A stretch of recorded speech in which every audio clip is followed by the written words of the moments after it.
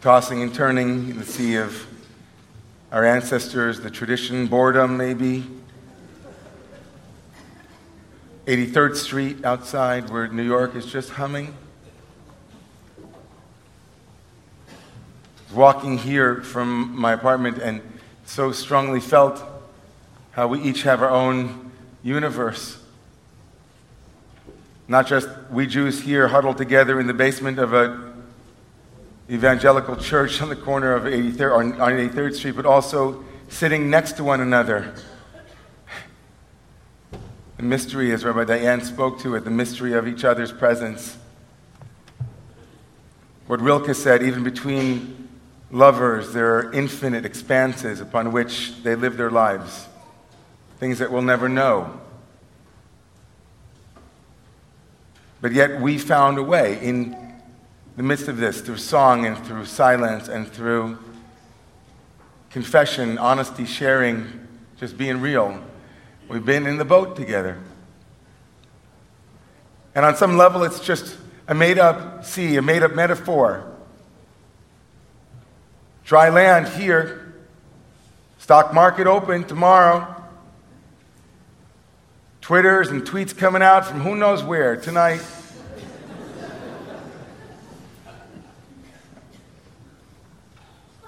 But which is real? Which is real? They're both real. But it's not real that it's a sea that's raging, that all we have is this and that and each other.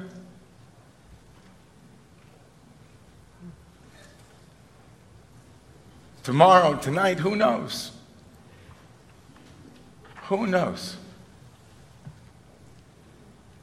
It's not meant to intimidate or frighten. That never works. I've tried it with my kids. Trust me, it doesn't work. It's just the truth.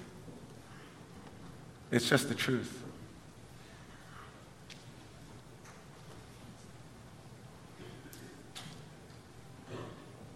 And we never fully know a story until we ask. We never know a story just from one person's telling of it. Trusting as we are of them and their veracity, we need multiple perspectives. Rabbi Dayan, that experience that you had is not foreign to many of us, I would think. The certainty of truth, the certainty of a perception, the certainty only to have the rug pulled out from underneath our minds. Is that really the way it works? Oh, I was projecting. Wow, that was a strong projection.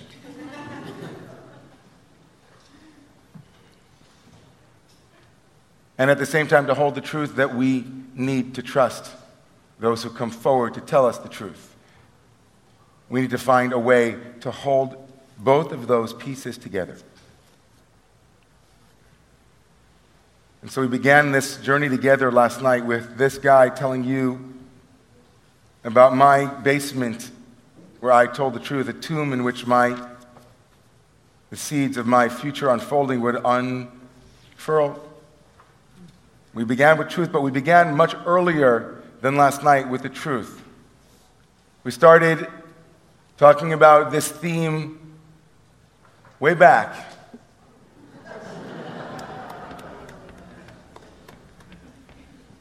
About the power of love and the power of trying to be free isn't going to do it, but when we are aware of ourselves in the moment that we imprison ourselves.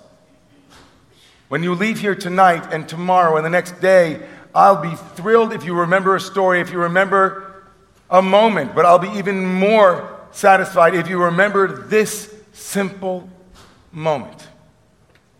This teaching of when we are in it. When the cascade of thoughts and moments, and it's all happening. We're right back there, and we stop and we take a breath. We stay in the room that feels like a tomb, a place where something is deadening, an energy between you and your lover, between you and your boss, between you and your board members, between you and your friends, between us and our polity, when we are so in it and we say, I need options.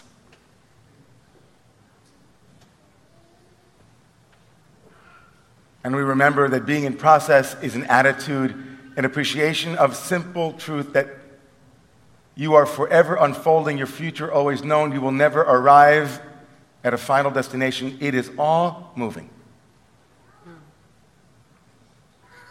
And then last night we talked about seeds,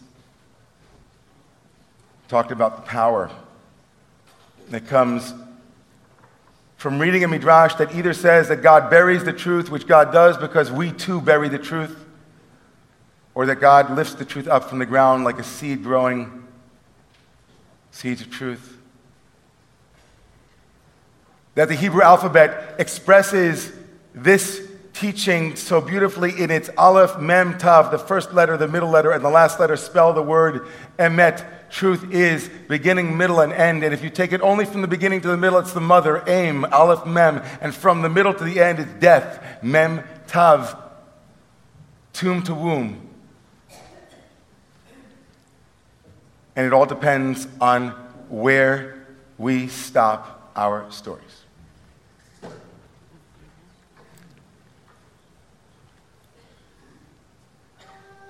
This is for you to write.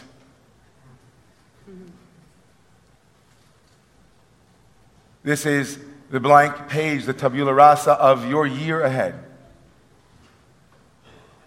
Of a year that will bring with it inevitably periods of challenge. Inevitably, we are going to walk out of here tonight ensconced in the beauty and the transcendence, the light, the love of this experience, and it'll come, I promise you, it will. A moment, a difficulty, faith,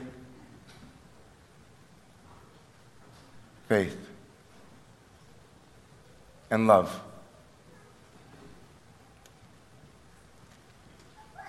My teacher, Reb Zalman, told a story about a Rebbe named the Berdichever that I wanted to share with you.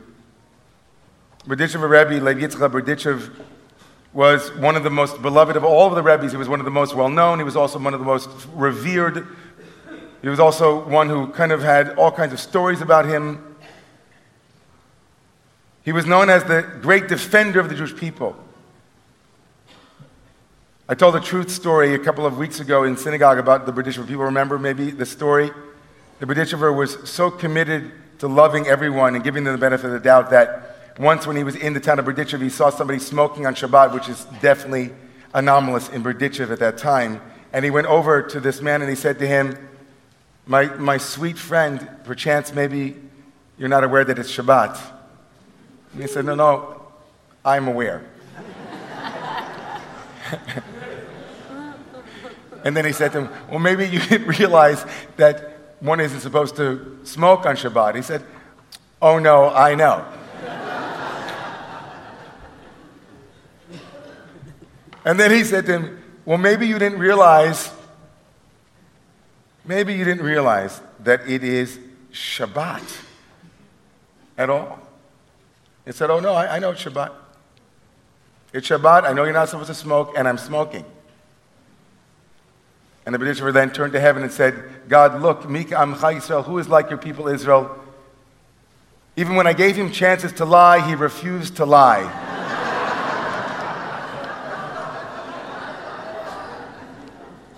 With a love like that,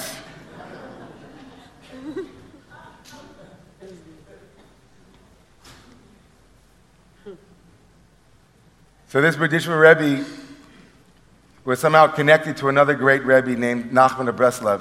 Rav Nachman of Breslov was the great-grandson of the founder of Hasidism. Rav Nachman was hated by all of the other Rebbes. They were jealous of him. He suffered a lot of attacks. His character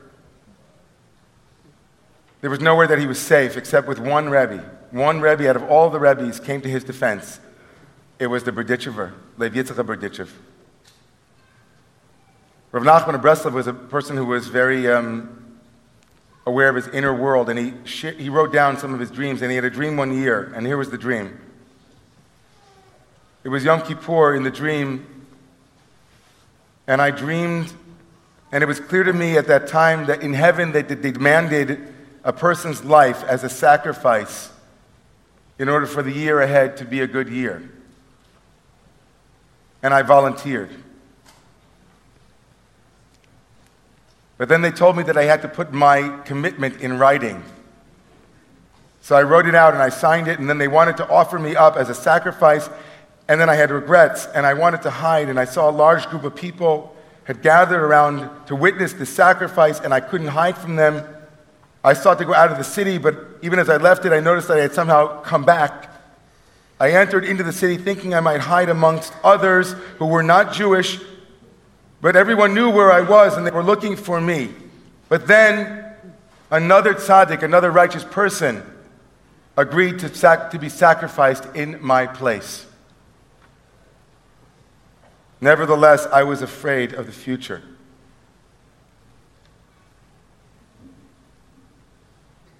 My teacher, Reb Zalman, brought this story together with another story about the Berdichever to bring them together, these two great teachers. The story is told about the Berdichever that at the close of Yom Kippur one year, the Berdichever emerged slowly from the study hall. And he said to all of the students that were there, "I must tell you, dear ones, today my lifeline has finally expired, and I will be departing from the world even this very hour, for I am to be a sin offering, a sacrifice for the world." I was aggrieved upon learning this because I would miss the opportunity to fulfill the mitzvah of Sukkot and to say the blessing over the etrog and the palm fronds. And so I prayed that my sentence be commuted until after Sukkot, and so it was that Lev Yitzchak Berdichev died that very year after Simchat Torah.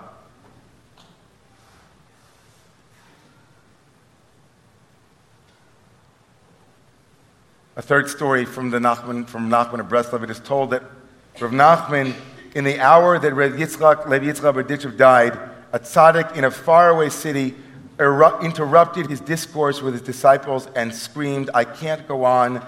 The world has become dark before my eyes, and the gates of prayer are closed. Something must have happened to the Berdichever." 2 days later, news came to Rav Nachman that the Berdichever had passed. And so my teacher, Reb Zalman, asked, is it possible that the Berdichever gave his own life and he was the one in the dream and saved the life of Nachman of Breslov? And so I want to ask all of you. In a minute, I'll ask you if you feel comfortable to sit up, and we're going to do a meditation together. What would you be willing to sacrifice this year for the sake of the world?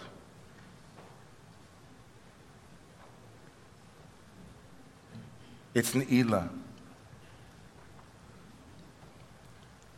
In an hour, we'll be eating bagels.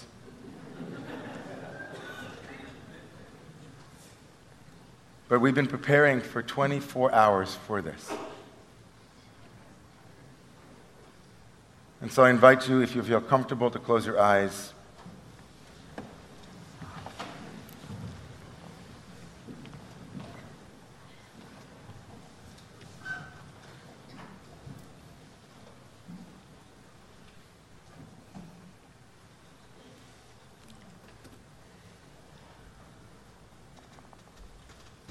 I invite your permission now, if you let me, to lead you in a meditation. And just let yourself go. And as your eyes have closed and you feel your body breathing, let your hand and your thumb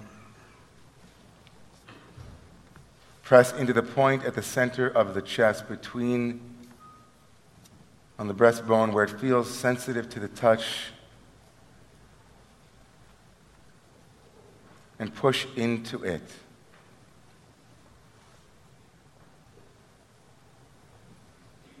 And breathe into your thumb.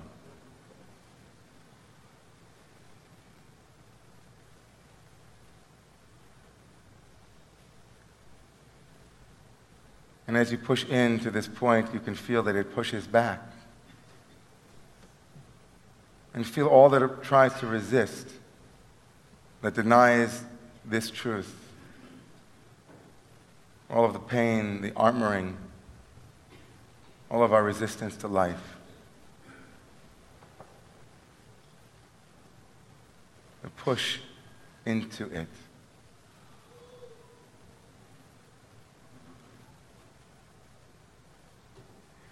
And as you feel the pain or the sensations, allow them to be a part of your heart as you open your heart to this pain.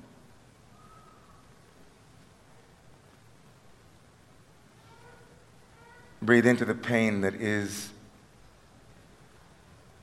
all of the moments throughout the year in which we carry moments of self-hatred. All the moments of anxiety, of times when we feel we're not good enough, we're not as good as, it will never get better. All the times we feel like leaving the room, jumping out of your skin. Even moments when you might have wished that you were dead. All of it here. Pushing up against this pressure. All of them denying life. And let the heart break. And breathe the pain that you feel into the heart and let the pain in. And let yourself in. Be with the pain.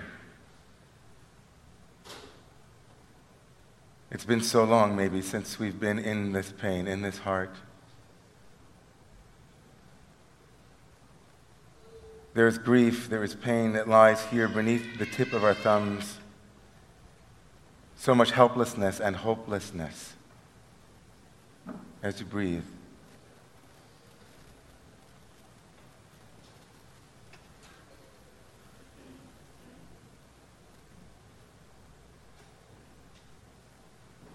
Let go of the resistance.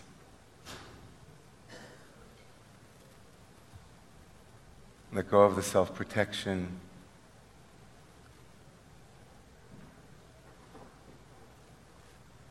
It's just too much suffering to keep it locked out of the heart.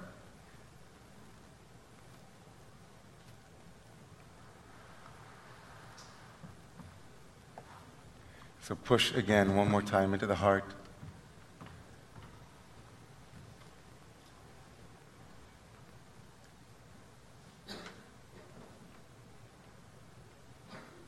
There's a place inside each and every one of us that regardless of how much we want it not to be true, that knows that all of this beautiful, beautiful world will go away. Someday all of us,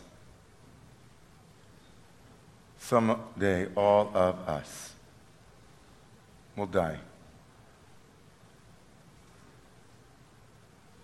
Breathe.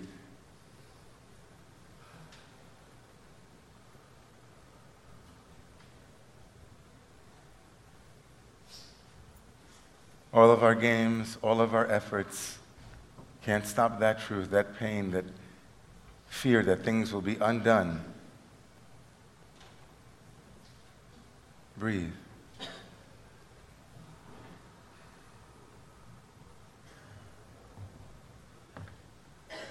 Even at this moment as we sit here, 10,000 children starving. Mothers with empty breasts trying to feed their children. People around the corner.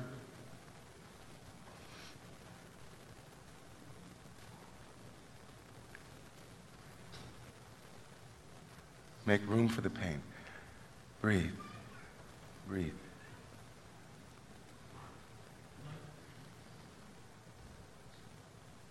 People in this room here, breathing in with you, whose children have issues that they can't fix. Breathe.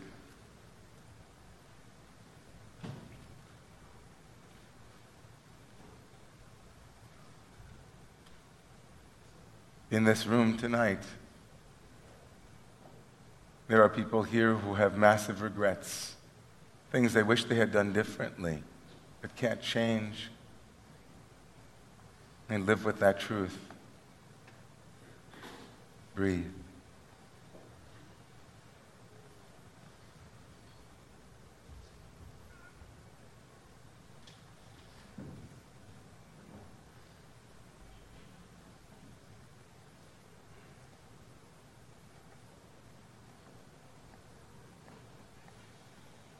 Even in this room tonight, we can let the pain come and let the pain go. Have mercy on yourself. We hold things in so long, so don't hold it. Let it go as you breathe out. Make room for your heart to be free. Breathe.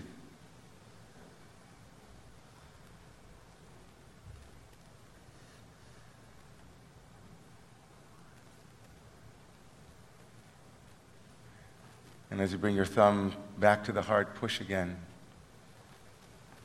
Around the edges of the heart, touching underneath, around, and where you find pain, push in and breathe into the pain.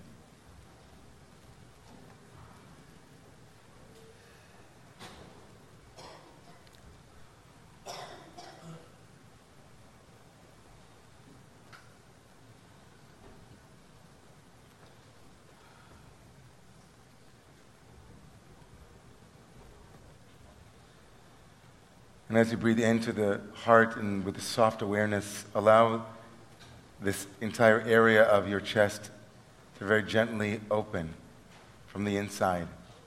Bring awareness into the sensations around your chest. And as you breathe in, allow that space to have more to hold your pain.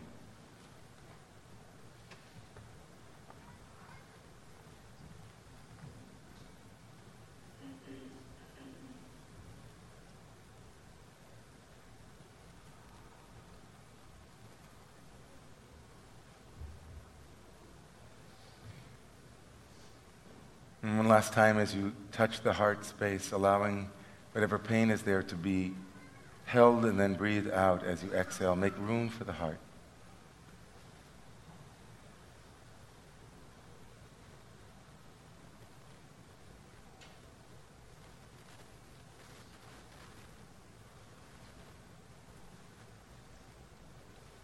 And whenever you're ready, bring your hand back to your lap and feel the sensation still moving in your body, and with your eyes still closed, just take a moment.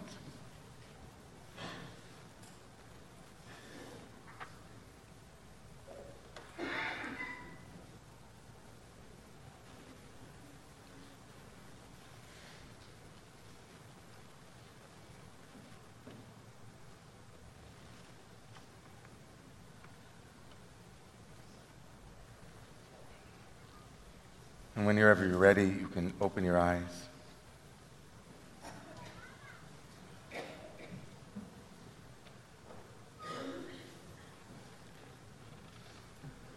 In a moment, we'll be rising for Ne'ilah.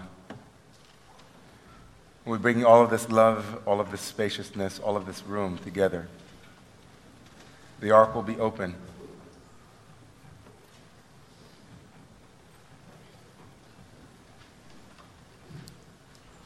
And so I want to finish with another story from another kind of Rebbe.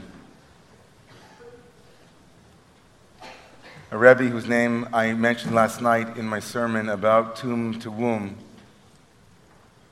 an amazing man who will be lecturing at B'nai Jeshurun, I think it's this week or next week, named Bryan Stevenson.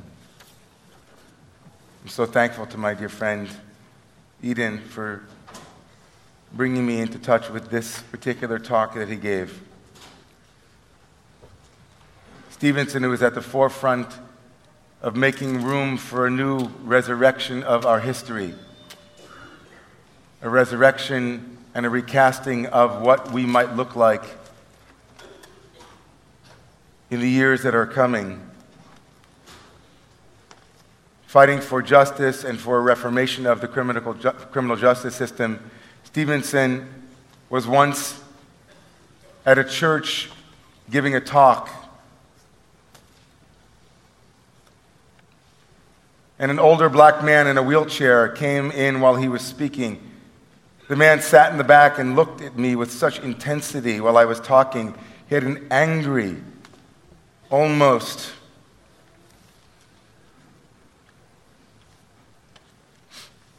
mean look on his face.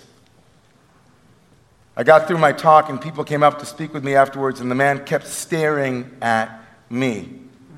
And I couldn't figure out why, said Stevenson. Finally, when everybody else had left, he got a young kid to wheel him up.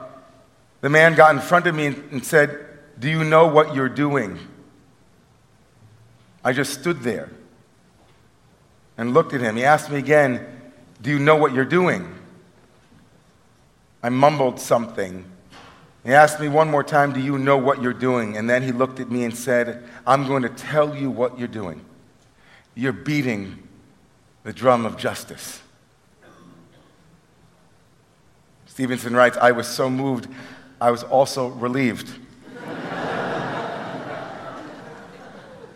I didn't know what he was going to do, but then he grabbed me by my jacket and he pulled me towards him.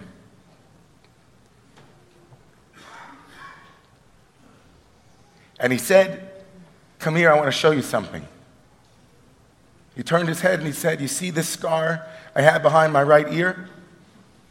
I got that scar in Greene County, Alabama in 1963, trying to register people to vote." He turned his head and said, "You see this cut I have down here on the bottom of my neck? I got that cut in Philadelphia, Mississippi in 1964, trying to register people to vote." He turned his head again and he said, "You see this bruise? I got this bruise in Birmingham, Alabama in 1965, trying to register people to vote." He said, "I'm going to tell you something, young man. People look at me and think I'm some old man sitting in a wheelchair covered with cuts and bruises and scars, but I want to tell you something, Bryan Stevenson. These aren't my cuts. These aren't my bruises, and these aren't my scars. These are my medals of honor."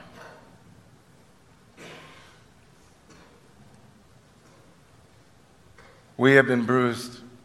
We have been scarred. We have been injured. Everywhere we look, you can't help but see it if you're honest. Not just your own heart or the heart of your family or the heart of the community, but bigger circles of care and concern are full of bruises and scars and injuries. But Stevenson said it well, we make room. And that which is in the tomb, when given room, becomes a womb. Scars, injuries, and bruises become medals of honor. This being human.